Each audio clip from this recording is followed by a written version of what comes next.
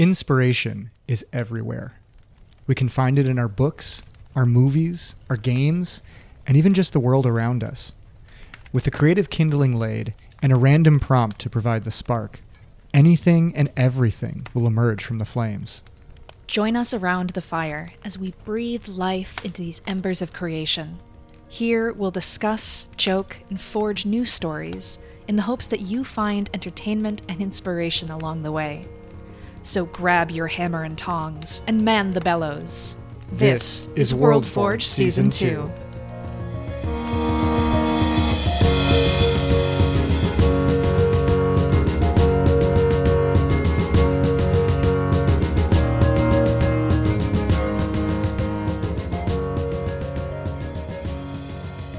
Hello, listeners, and welcome back to the World Forge Workshop. Hey, here. welcome back. Hello. Yeah, don't mind the mess. We're still tidying up. Yes.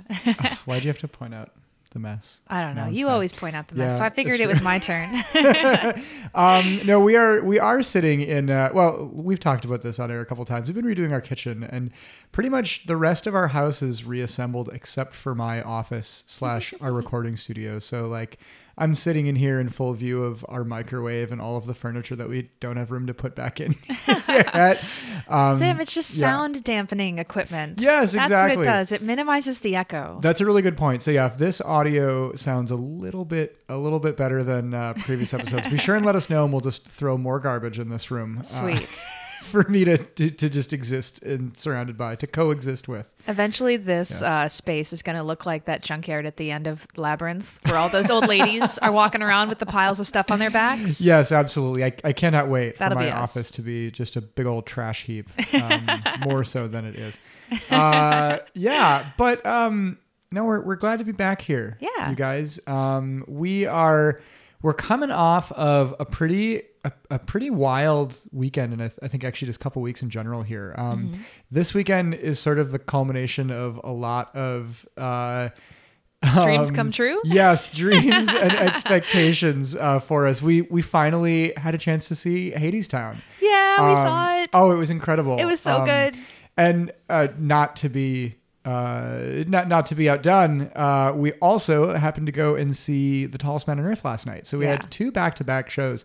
Also an awesome performance. Yeah, both just like really, really fun. You know, the energy was really similar to me between these two different shows because there were both individuals in both productions who were just like running around the stage and like singing in gravelly voices. So I think Tallest Man and Persephone have a lot in common. Yeah, there was this really interesting sort of, it felt like kind of a catharsis, right? Where it's been so long since we've been able to kind of have these experiences where we're in places like this and seeing performances and seeing people sort of put this like energy out into the world like that. I think it's really cool to be back there. And I really got the impression that everyone involved in both of these like really felt the same way. Tallest Man talked about how he's like, I spent 2 years not touring and I'm not good at not touring. I want to be here doing this for you guys. And walking around all hunched over on your tippy toes. Yeah. I don't know. It was a really, really wonderful weekend. And also I feel kind of a creatively refreshing and inspiring couple of nights here. So I was thinking about how we wanted to come back and record an episode and what kind of a topic we could do. And I wanted to sort of give us an opportunity to talk about the cool stuff that we did this weekend and how maybe these experiences could sort of inform what we talk about here. And it occurred to me that, so Hadestown was written originally as a concept album by a woman named Aeneas Mitchell, who happens to know Christian Matson, the singer of The Tallest Man on Earth. And I've seen a couple of live streams and videos and things where he's talked about how he's just, he has a lot of admiration for her as an artist. And I think they've worked together on a few projects here and there. And I thought, wow, what a neat sort of marriage of two things that we really, really love. Yeah. And I thought, well, why don't we try and do something kind of inspired by that for World Forge? So what we are going to do is Piper and I each have picked a character from some property that we both really, really love. We are going to also pick a character for each other that is sort of a mystery wildcard prompt. And then we will be combining elements from both of those characters into something new. Yeah. So we both know what the first character that we picked was, the baseline character. And then we each chose a mystery one for each other to kind of, like I said, add in that kind of wild card element. So to make a beautiful hybrid. It's like we've gotten to the point in the show where I think a lot of 90s and like early 2000s cartoons got to at some point where they kind of are out of creative ideas. They're like, let's just mash some things together. And we're like, well, you've heard of these two things, but what about this hybrid thing that's totally brand new? And everyone's like, woo, exciting. And they're like, yeah, don't forget to buy the lunch boxes. Yeah, exactly. We're going through all those like tropes of that's I'm not to say that it's not a good idea. I do love this. I think it's a lot of fun. I just wanted to throw in some 90s references. Yeah, absolutely. Absolutely. I think also just because we've been kind of coming off of this high of Hadestown and of this Talisman concert, like I'm sure that some inspiration from that is going to bleed in here. Oh, probably. And I would even say unintentionally, like I'm going to. Yeah. I would say, I'm going to steal from those two things. It's rare that a day goes by that I don't think of or steal from Hadestown. Exactly. Because I love it. Yeah. How long until the next time we steal from Hadestown? Oh man. I don't know. Anyway, let's go ahead and jump right on in to our creation here. Piper, do you want to reveal your base character first and go first, or should I? Sure, I can go first. Okay. All right. Since you did such a great job with that opening. Thank you. I've been practicing. Oh yeah. So it should be no surprise to longtime listeners of the podcast that if I'm picking a subject matter that I'm very passionate about and have probably talked about on air a lot, I decided to go with one of my favorite stories, Peter Pan. Yeah. Because I think it's just so magical and inspiring and lovely and creative and bizarre. And that is all the kind of fodder that I want to use for creating something new. So specifically, because we said we were going to use characters, I will be using the title character himself, Peter Pan. Who is the irrepressible spirit of youth, a baby who decided to run away from home when he heard his parents talking about what he would be when he grew up, ran away to Kensington Gardens, where a fairy found him, and once he was big enough to fly, Tinkerbell took him off to Neverland, where he loved the island so much it kind of adapted around him and kind of became sort of like a mirror to his personality. Yeah. Which is something I've always thought is really interesting, is that if Peter is happy and playful, the island kind of mimics that. And if he's in a weird mood, the animals are more savage and deadly. Oh my God. I'm really wishing now that I'm having so many other ideas of like other prompt characters I could have given you. I really like the one that I chose, but I wish I had chosen, like you saying that the island sort of responds to his Oh my whims. God, something from Lost? Well, oh no, that would have been a great it's like, one. In comes Benjamin Linus. And I'd be like, oh, Jesus. No, I'm thinking of how at the beginning of The Departed, how Jack Nicholson has his monologue at the beginning and he's like, I don't want to be a product of my environment. I want my environment to be a product of me. Damn.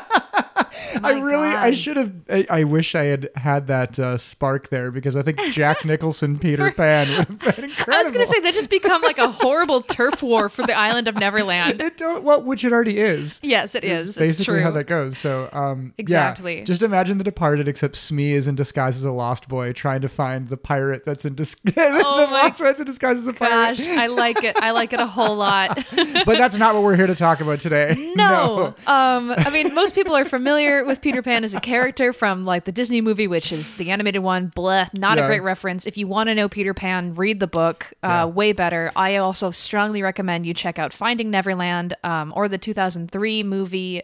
Both amazing adaptations of this classic story. But yeah, just a couple other details I think to throw out there to like kind of establish what I want to like pull from when kind of making my Peter Pan inspired character.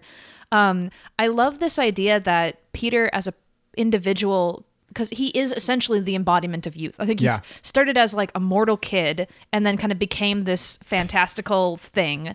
And he was just as killable as any other kid. He was so mortal. Well, he's a baby who fell out of a pram. He should have died instantly. Actually, that sounds like a pretty unkillable kid, if you ask me. Yeah, exactly. He's kind of a little demigod. Went off and became this awesome legend. But one thing that I think is so interesting about him is that he is like so in the moment constantly, he forgets everything almost as soon as they happen. Yeah. Which is something that's really interesting that's explored in the book and the play, is this idea that after he takes Wendy and her brothers to Neverland with him, there's a moment when they're traveling there and he forgets who they are. And he looks at them who are like kind of just following behind him. He's like, who are you? Why are you following me? And they're like, dude, you just took us from our house and promised to show us cool shit. And he's like, oh, I know some cool shit. Come with me. And I think that's so interesting. It makes me think too of, I don't know, kind of like nymphs and fairies and like fawns and things that are like, oh, like whatever happened a second ago doesn't matter because something is happening right now. Yeah. And I think that's a very interesting kind of perception of life.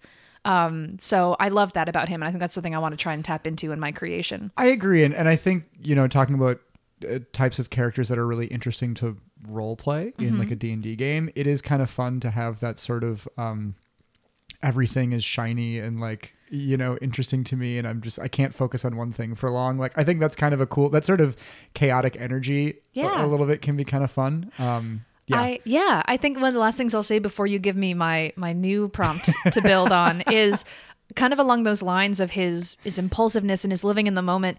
I think because of that too, he also does not think about the future. There is no consequences to his actions and there's no danger of what lies ahead, because I think he thinks he's so impervious to harm. He has that like confidence of youth. Exactly. Sort of, It's, I think, some of the most beautiful lines that can really, I would honestly love to do a whole like video essay thing about this, but when he's fighting Captain Hook, it's a pretty famous line he says where he's like, to die will be an awfully big adventure. Yes, like exactly. That is just the next fun thing that will happen for him to find out what happens next. And I'm like, dude, you are fearless. I want to embody that passion and that spark. It's cool. Really, really cool. And okay, so I'm really glad that that you touch on this sort of he doesn't care about the consequences of his actions and he sort of just is living in the moment, because I think the character that I have for you that I'm going to combine, that I'm going to force you to combine elements of, is a character that I feel there is a bit of that to this character. I feel this is a character that sort of is a, maybe not a planner, but it's a character that sort of has a code, but they do see themselves, I think, in some ways as sort of like invulnerable because of this code that they live by. Yeah. So the character that I have for you is Anton Chigurh, our favorite from No Country for Old Men. A serial killer psychopath. But I think kind of interestingly combines with this character because, like the whole thing is that Chigurh sort of has this like worldview that everything he does is informed by. And like, I don't think that he's necessarily like a person who is Machiavellian and plans out everything. I think he does kind of live in the moment a little bit. Yeah. And as long as he is acting according to this philosophy, this code that he lives by, then, everything's okay. That's like sort of his like moral justification for everything. And I think that's a really interesting thing to combine with a Peter Pan type character. So Sam, do you want to, since I've given this kind of like mini analysis of the elements that I like about Peter as a character, do you want to give a little bit more about Anton and things that you would like to see me tap into? Sure. So anyone who listens to this podcast or has, even just dipped their toes in, you've probably heard us talk about one of our favorite films, No Country for Old Men, and the main antagonist of that film, Anton Chigurh, who is this, he's like a hitman, like a hired gun type guy who's just sort of this wild card. And it's sort of like, unleashing hell upon the world when you hire him, he doesn't really care about what anybody else wants. He just is sort of he's just a tool and he wants to get the job done and he will do it in exactly the way that he wants. And he doesn't care what kind of destruction he leaves in his wake because, he's going to do things his way. Yeah. He has a terrible haircut. Yes. And a great monologue, a couple of great monologues. So, I think that's something else that I would also want to kind of introduce into that is a terrible haircut. Yeah. Yes, the terrible haircut. Well, I mean, the Lost Boys probably don't have a barber on the island. They have to be doing all their own haircuts. Maybe Tinkerbell's doing it, I guess. Yeah, maybe. Could be a barber fairy. Yeah, a barber fairy. I don't know. No, I think the idea that he has all of these rules that he lives by is one of the most interesting things to me. And in No Country for Old Men, they don't really like, that he doesn't pull out a journal and has a list of like, all right, rule number 1 for life, like, but you really get the sense that like, no, he does things for a reason. It's not just random chaos, whereas other people might see it as kind of like random chaos. Like he does all of this because of a very specific set of rules that he thinks will kind of protect him both physically and sort of morally. Yeah. Which I think is really neat. I would say that I think I interpret his understanding because like we see him a couple times make a decision simply based on a coin toss, which I think an outside person would say, well, that's complete chance. There's no control there. Yeah. But I think his personal delusion is because when he makes the speech about the coin where it's like, it's been traveling so many years to come here and now it's here and that's where it was meant to be. Yeah. So I think he believes in this idea of like predestined fate. He's like, if the coin says you die, then that was what was always meant to happen. I am simply an agent of that fate. The coin made the decision, not me. And that's, right. in the end of the movie when Kelly MacDonald is sitting down with him and she's sort of like, the coin doesn't have any say over this. It's just you, that's all that it is. You're deluding yourself. It's like the coin got here the same way I did. I think that's so neat. I don't really see Peter Pan as someone that has these really strong like convictions like this in this way. So I think that'll be neat to combine. Also, now I'm just picturing Javier Bardem dressed like Peter Pan also, which is very funny to me. Amazing. Can't be. I'm also just kind of right there with like, if you had said Robin Williams dressed as Peter Pan too, I would have been like, well, that's a bit weird, but they made it work in Hook. So fair enough. Yeah. Both very interesting hair choices. Robin Williams shaved his insane bare chest for Peter Pan, which and his arms and one his tummy scene is and everything. My God, the poor waxing salon who had to do that was like, Jesus, do we have enough glue tape stuff? Like he clogged the compactor again. They couldn't get rid of all the hair in time. God. Yeah. Okay, so I have my 2 sources of inspiration here. I need to create a character that has both inspiration from Peter Pan and Anton Chigurh. So I do like the idea. Peter Panton Chigurh. Amazing. Yeah. I do like the idea of creating this kind of mythical like entity.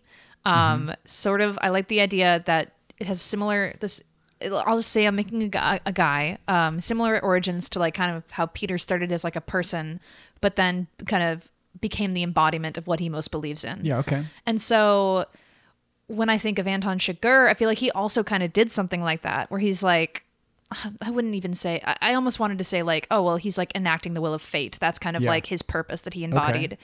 But he is he's all about, I don't know, like violence and just kind of doing what he wants. I mean, Peter is also very impulsive and does what he wants.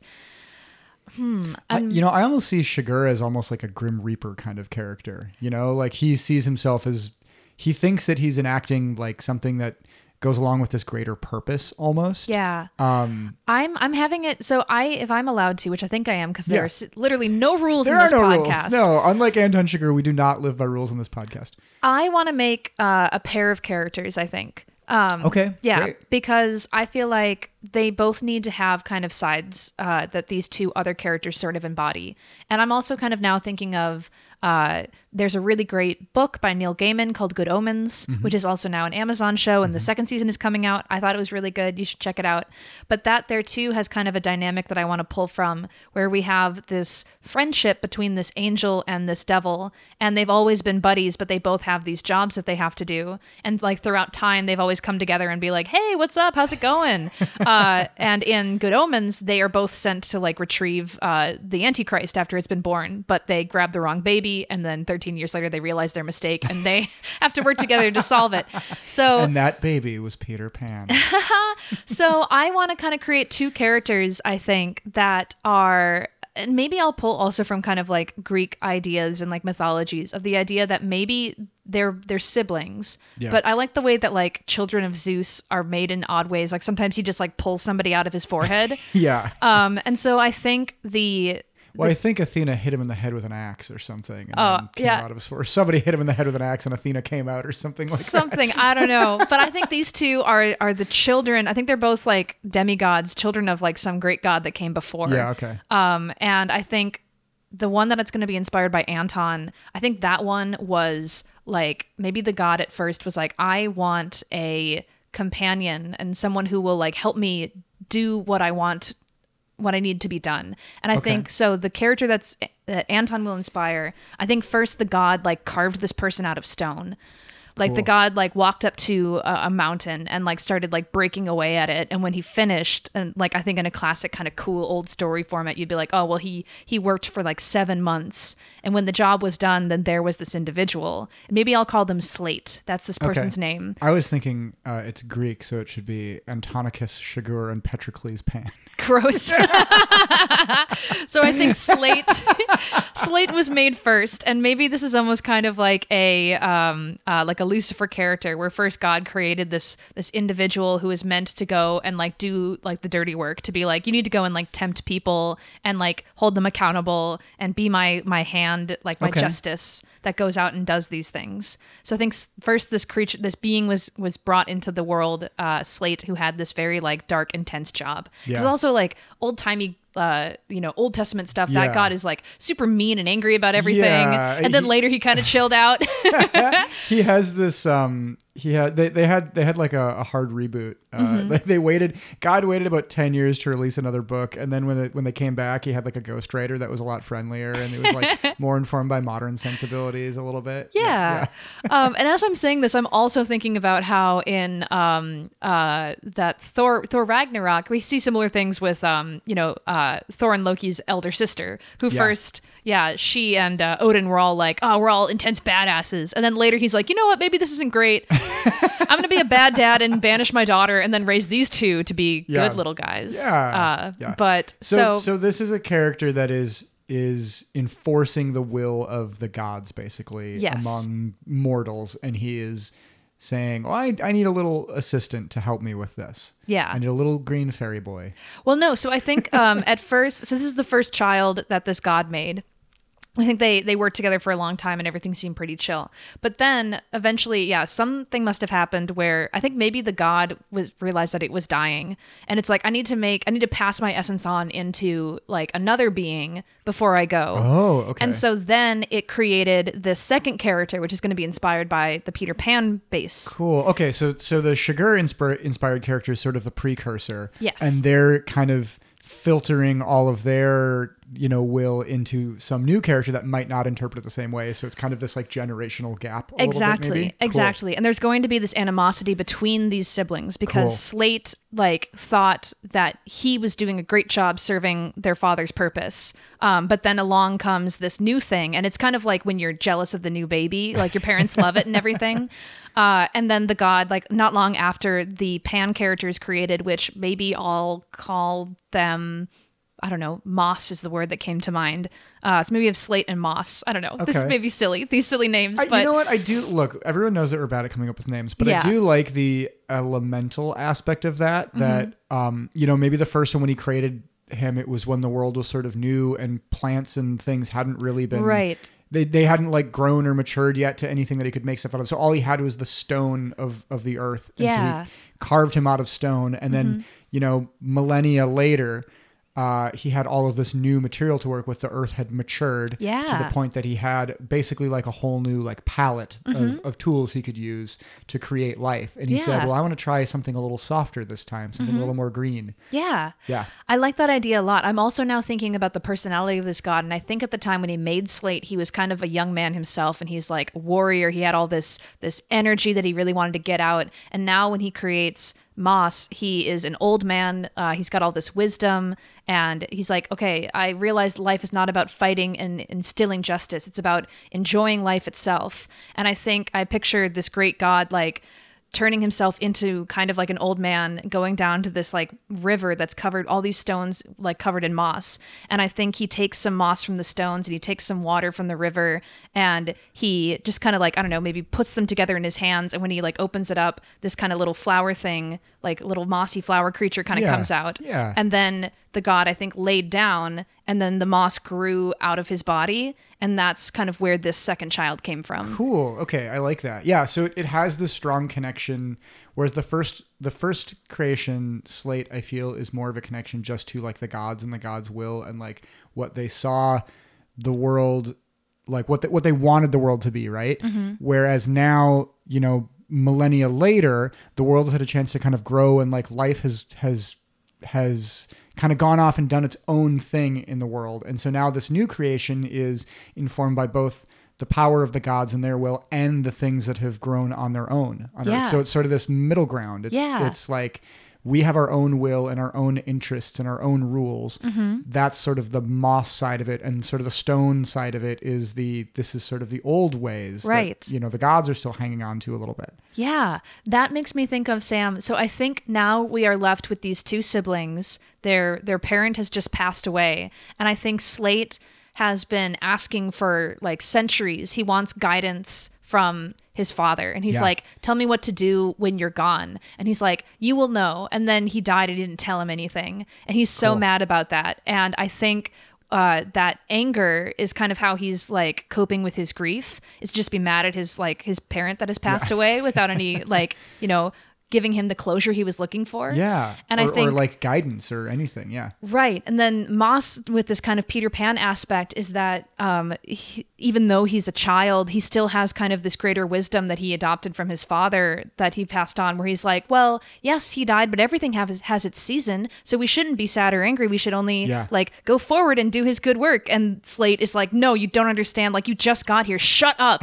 And he's just so mad about it. And so I think the story I would want to kind of create with these two is and it's so funny, I just had an image in my mind. I'm like, oh my god, it's like Brother Bear, where like Slate is like trudging through the wilderness and little Moss is skipping behind him, and he's like, you have to take me to the salmon run, and he's like, go away.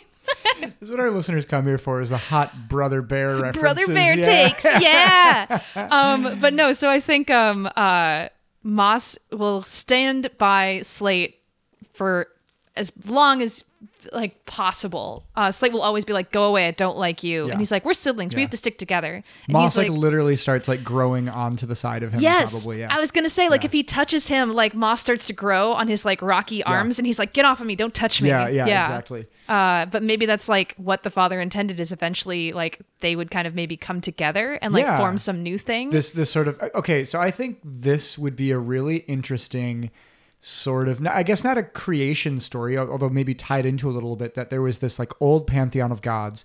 They all, maybe they spent like thousands and thousands or millions of years trying to create like this perfect life form on Earth, and they couldn't do it. After like many, many failed attempts, all of their energy was spent until only one god was left, and they created Slate and Moss, right? And maybe Slate was like the early prototype, and then Moss was, when they finally created Moss, they said, okay, I'm happy with this. I think this works. And then they died. And so now these two are like wandering the earth. There's all of this, plant life and maybe animals and stuff, but there isn't sentient life yet. Interesting. And it's their job to kind of carry on the will of the, the old gods that came before them and create life now with this sort of perfect like melding of the old and the new. Cool. Right? So they have to build this sort of, the sort of new pantheon of gods, or this new, or build life so that, the life that they create will give new life to new gods through the stories they tell, or something like that. I really like this, and I'm instantly getting a lot of cool visual ideas about how these two would have very different approaches to this assignment. Yeah. Because I see Slate thinking, he's like, well, I was carved from stone, so that's what I should do. I should like carve men out of stone. Yeah. And it's a slow process. It takes a long time. He's very detail oriented. And I think Moss is over here like, piling up some leaves, and he's like, look, I made a little leafman. And but like it can die instantly. Like it doesn't have a long lifespan. And he's like, that's a waste of energy. Like you need to make something that will last. And he's like, but no, it was beautiful when it was here. Yeah, it was fleeting and perfect for just a moment. And like, that perfection can't last forever. And he's like, no, we can make it last forever. Like, yeah, I think that's really, really cool. Yeah. I feel like if we want to look at sort of traditional fantasy like types, I mean, you can easily sort of see how this would be kind of an interesting twist, I think, actually, on how, elves are this like immortal ethereal race, and they're tied in with the trees and nature and all things kind of organic and beautiful. But if this organic, beautiful nature race is the one that is fleeting and only lasts for, like the blink of an eye of the elder races or something like that, I think that's kind of a cool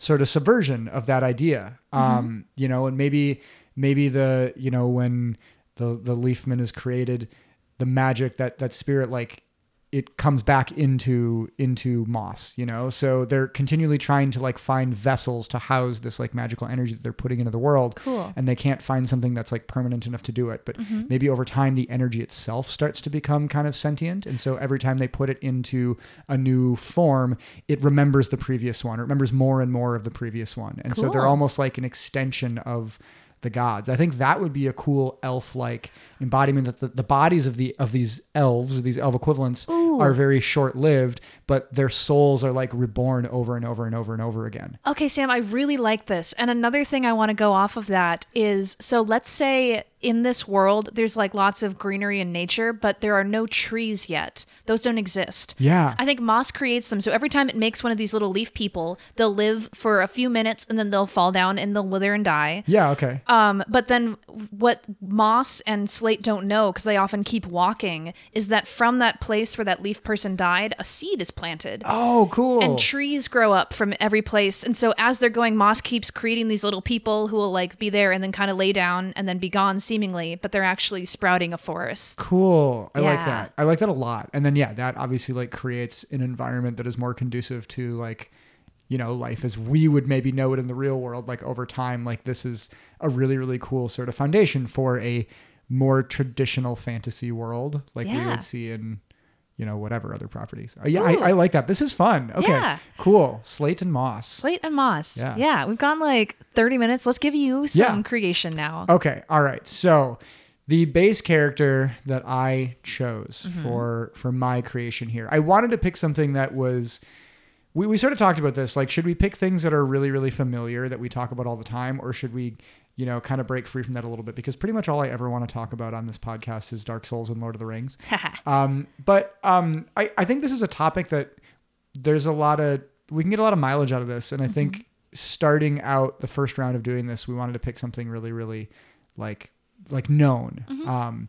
So I decided to go with probably my favorite character from any property ever. I chose Gandalf from Lord of the Rings. Very nice. So Gandalf, who needs no explanation, Mithrandir Olorin, he goes by many names. I was just going to say, he's like a Madonna, Gandalf.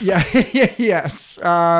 Just an old man who has, you know, traveled Middle Earth for thousands and thousands of years, like gathering lore, being an advisor to the races of Middle Earth, in service of kind of a greater purpose. You know, doesn't really interfere or like solve problems for people like on his own firsthand, but he kind of gives people the tools and the knowledge that they need to solve their own problems, which I think is really, really cool. Yeah. And you know, also sort of a fiery disposition. He's kind of impulsive and quick to anger, which I really like. And when he's in a good mood, he's this like sweet, caring old man who just loves hobbits and wants to take care of people, loves the people of Middle Earth. But if you get under his skin, he's like, dude, you better watch out, my man. So, that's what I chose to start. And I'm very interested to hear how you are going to force me to just bastardize this sweet old man. So I think the character that I want to give for your inspiration, because I have been mostly just consumed by wrapping up the edit of a story that I'm writing, which is based on Disney's The Haunted Mansion. So I'm going to give you the character of Master Edward Gracie, who, for those people not super familiar, is a man who was so distraught at the loss of his love when he believed that she took her own life that he followed her into death, hoping they would be united. But lo, he was not reunited with her soul just yet. He found himself cursed and a ghost trapped forever on the property of his estate, waiting for 200 years until one day he sees a woman who he believes is the lady that he loves. And he's determined to get her back to him, remind her of who she is and the love that they share. So you have this ghost man who is super in love and very lonely. But also kind of like gaslighting himself a little bit, which I think is really interesting. And I think that plays really well against sort of this like wisdom and knowledge of Gandalf, that, you know, Gandalf is someone that can kind of look at anything and say, I know exactly what this is. I know the history of this. I know the purpose of this. this person, this place, this thing, whatever. Edward is very in the dark. Yeah. But he's also been misled by the man who he thought was his only friend, but turned out to actually be a racist who murdered his fiance. Wow. He's been gaslit by a murderous evil ghost for many, many years. Yeah, okay. Damn, that's Saruman. I think that's really neat. I also think that this connection to like death and an afterlife or another life is also something that plays well with Gandalf. Obviously, Gandalf was was reborn as Gandalf the White, or like reemerged as Gandalf the White, taking on sort of new power and new status and new authority, essentially in Middle Earth, which I think is really, really cool. So I think definitely I do want to keep the one element that I really, really want to keep is this wandering sort of scholar or prophet character. Cool. So I think that would be kind of a cool thing to have. I think maybe moving away from, if I make him like a wizard or a magical character, I think I'm just making Gandalf again. Mm-hmm. Yeah. So what I kind of want to do is, I think it would be interesting if maybe this was a non-magical being of some kind that was wandering the earth and somehow was like cursed with immortal life. And so, kind of like Edward Gracie, like being cursed to like be trapped within this mansion for all of time. Like maybe there is a region where there was some unfinished quest or something that this character took on. They didn't finish it in their normal life, but they had taken a vow to finish it. And then when they died, they came back and are basically doomed to wander the earth until they solve this problem that they vowed to commit their soul to solving. Very cool. So your person is a ghost? I think I want them to have like a physical body, but I think maybe like Beric Dondarrion style from Game of Thrones, like they can be killed. But they will come back. But every time they do, like a little piece of them is kind of chipped away. Like, okay. So is that, you said Game of Thrones, is that the eye patch guy? Yes. Who keeps getting brought back by his fire friend? Exactly. And I think something that would be interesting about this is like if they were sort of a warrior character, maybe they're a barbarian.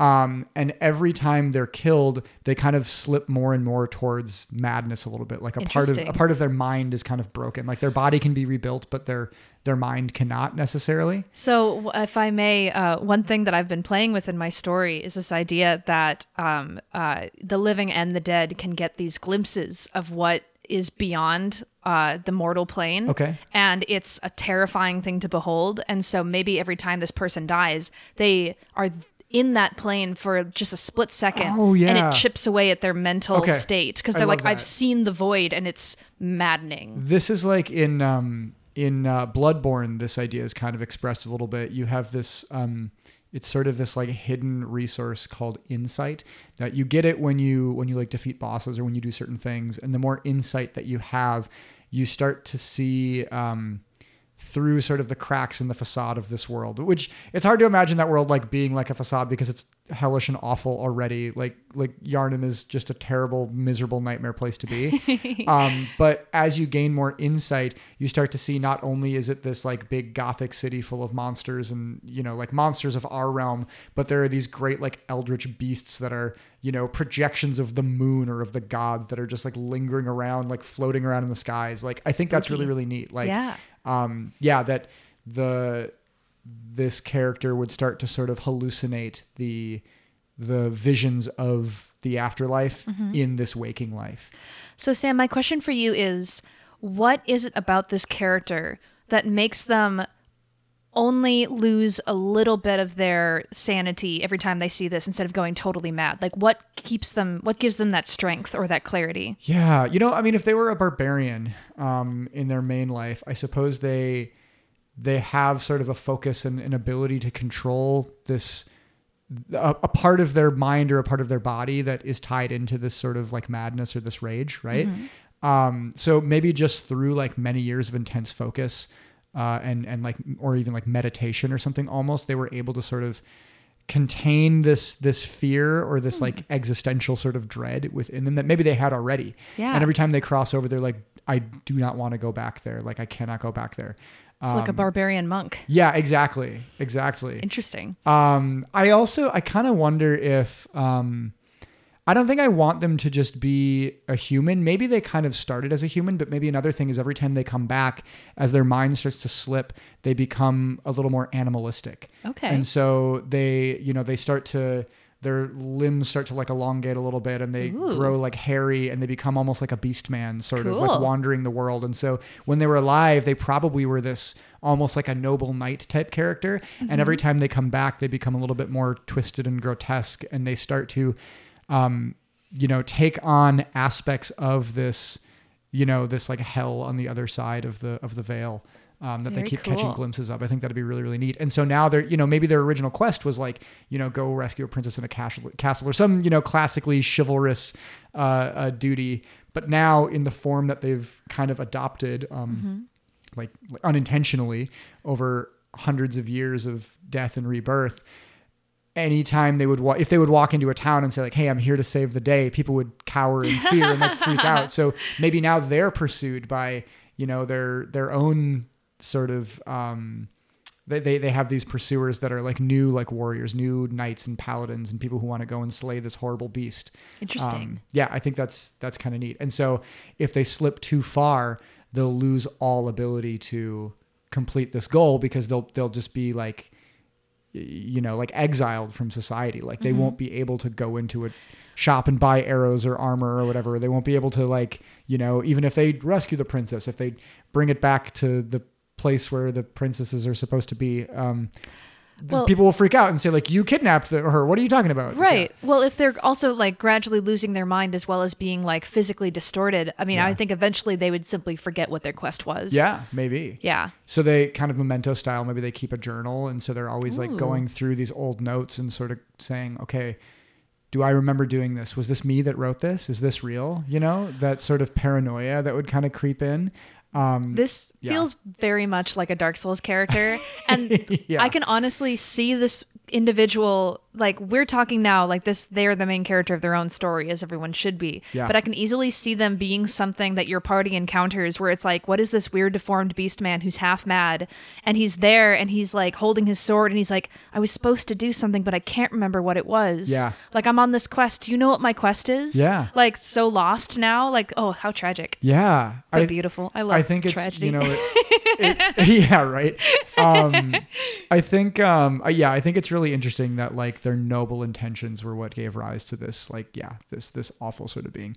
It also kind of begs the question is like, is this a man who's half full with madness or half empty with madness? Right. Oh. Like where, like, is there are they able to, or do other people view them as like someone that can be kind of redeemed? Like, is this like a positive or a negative, like outcome available to them still? I don't know. So, because I'm such a visual person, I'm curious. When your person dies and then comes back, how do you envision that looking? Because I've been personally picturing like this person is slain in battle. Yeah. And some good Samaritan comes along, finds the body, is like, I'll bury you. And they do. And then maybe like a moon cycle passes and then that person wakes up under the earth and has to dig themselves out again and again. And something like that that keeps happening. I feel like this is pretty scuffed. I think I think they should be able to be killed by normal means, right? Like, maybe over time they've developed sort of a hardiness and a resistance to certain things. Like, they're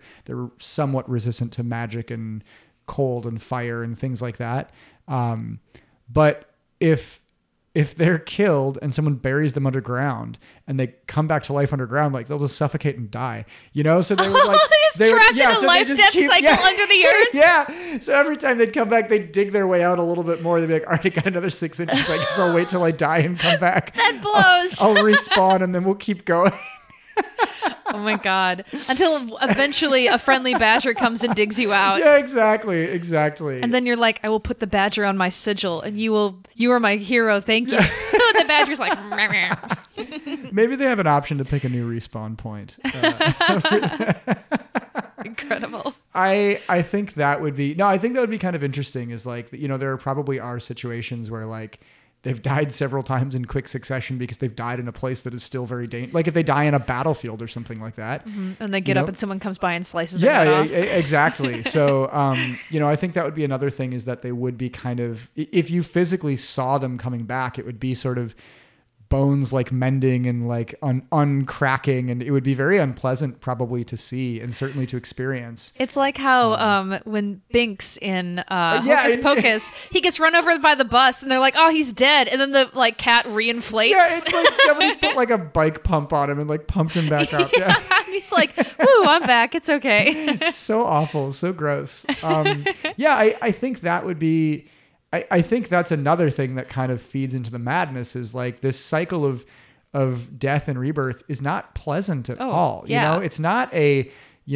peaceful death by old age or natural causes. It's generally because they're a warrior wandering the wilds, like a gruesome and awful death. And then when they come back, that all has to reverse. So they experience it again in reverse. And so, Eesh. Every time they die, they're like, I don't want to do this again. Like it's tearing me apart, like from the inside. Boy, but this person's regretting the oath they took. Yeah, maybe. to do this quest forever. Maybe. I'm curious then. I think we should maybe talk about what this oath would have been. Because this is sort of the driving force of this entire character, is this oath. Like, what was this sacred vow that they took to accomplish before they died? Yeah. Well, with the idea that they are like bound to, well, I guess you said they can wander the earth. So I mean, maybe there's a certain region, maybe there's like a forest that they're bound to, or there's a country, my mind's going through all kinds of things of like, well, if you want to take inspiration from Edward Gracie, it could be a matter of love. Yeah. Like he maybe had a woman that he loved or a man that he loved, and they were taken away from him, and he's like, I'm going to get them back. Yeah. And that was the oath. He's like, I will not quit until they return to me. It could be a matter of like family honor and pride. Like maybe the land that they're on used to be theirs, but it was overtaken by invaders, and they said, I will get all of these invaders out of my land, and I won't like rest until it's ours again, or something like that. It could be a holy quest of, I will find the Grail and I will not rest until I do. Yeah. I think these are all interesting ones. I really like I actually really like the idea of maybe they were from like a noble house and their family was betrayed, and because they were a warrior but they were a barbarian, they weren't like a chivalric, like a warrior that fights like a noble, right? Maybe they were a little bit kind of on the outs with their family a little bit. They weren't invited to all the fancy balls and things like that. They said, you are of our family, but you aren't really one of us in the same way as like, hey, your sister who, follows the rules of being a part of court and of, doing all the socially acceptable things that a person in this family is supposed to do, right? They're like, barbarian, if you would only cut your hair and take that nail polish off, we'd let you come. And he's like, no, this is who I am. And honestly, shower for once, right? I think it would be kind of cool to see, maybe they have sort of a chip on their shoulder because of that. And they always wanted to get back into their family's good graces, but this was kind of the only way that they knew how to fight. And then one day their family is betrayed by maybe a close advisor. Their line is severed, and they're the only one remaining. And so they said, I vow revenge upon the horrible, the interlopers who came and betrayed my family. They came to our home in times of peace and they slaughtered everyone. I will get revenge on them. And so now, like hundreds and hundreds of years later, maybe that family's been wiped out too.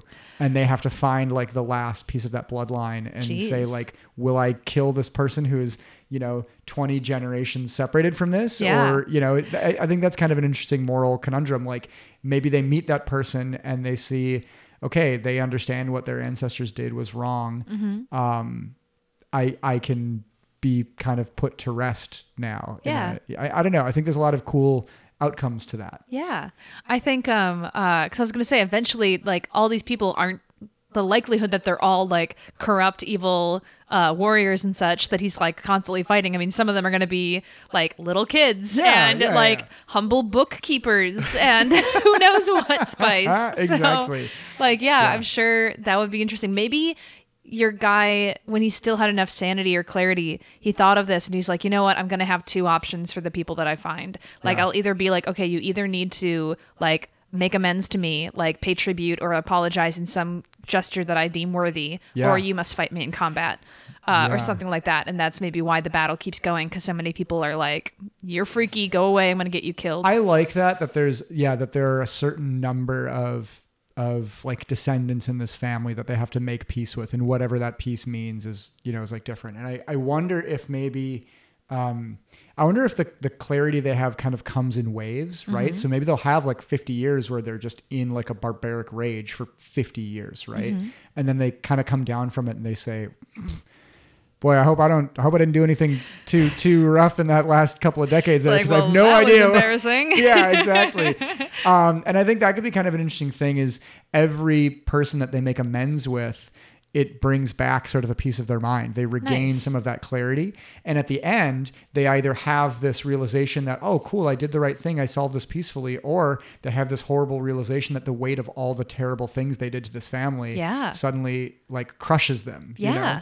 I think that would be a really, really cool, if you gave a character like this to a player and said, choose light or dark. Like, what path do you want to follow with this? It'd be really fun. Totally. I also like the idea, and maybe this is a bit too complicated, but, if this warrior monster, came to one of these descendants and gave them that choice, and the person decided to be like, I'm sorry that my family did this to you, I like make amends, make this tribute or whatever. And so he's like, great, you will always now be an ally of mine and I will help you if you need it or whatever. But I like the idea that maybe that person then, like, if this our main character is like killed in battle and gets buried, they're like, I'm going to go dig him up. Oh, I love that. And that could be sort of like a secondary lineage that's passed down. Like I picture it being, this lady, and then when she has a daughter or a son, they she's all become like grave tenders. Exactly. They're like, this creature will be slain at some point and you need to go and dig him up. This is it's very Dark Souls. It's very like the Emerald Maiden or the Fire Keepers, that they're basically the keepers of this cycle of rebirth. Like they're the ones that sort of bring you back and kind of put you back together and send you back out there. I think that's really, really neat. Yeah. Because then again, this family line is now kind of divided. There are these two halves of like the ones who continue to seek like ill will towards the creature, and the other half that's like, no, we must make amends with it. Otherwise this will never end. I like this a lot. Yeah. Oh, cool. Okay. Let's go ahead then and put a pin in that. I think that's a really, really fun start to let's make this a series. I think we can do a couple episodes like this. This is fun. I'm going to take these two creations. I'm going to file them away, and a job well done. Slamming that file cabinet shut. Yeah, we have another file cabinet, but we don't talk about that file cabinet. No, we delete all those episodes. Yeah, exactly. You never hear them. Yeah. And then we burn the file cabinet. Yes, exactly. The digital file cabinet. I think this is a good place to stop either way. So let's go ahead and step on over into the next little, much less messy room than this one, the Rec Room. Hello, Rec Room. And this week we got a recommendation. Can you guess what it is? I bet you can. Oh, well, it's Hades Elden Town. Ring. Hades Town we talked about. You should go watch. And Elden Ring. But also Elden Ring. Hey. Yeah. Hades Town, obviously we've talked about it before on the show, but we saw it this weekend. It's really good. Go listen to it. It's wonderful. That's all I'm going to say about it. Yeah, that's it. The other one, Elden Ring. It's great. It's Dark Souls, but all the things about Dark Souls that probably annoy you, they made them a little bit better.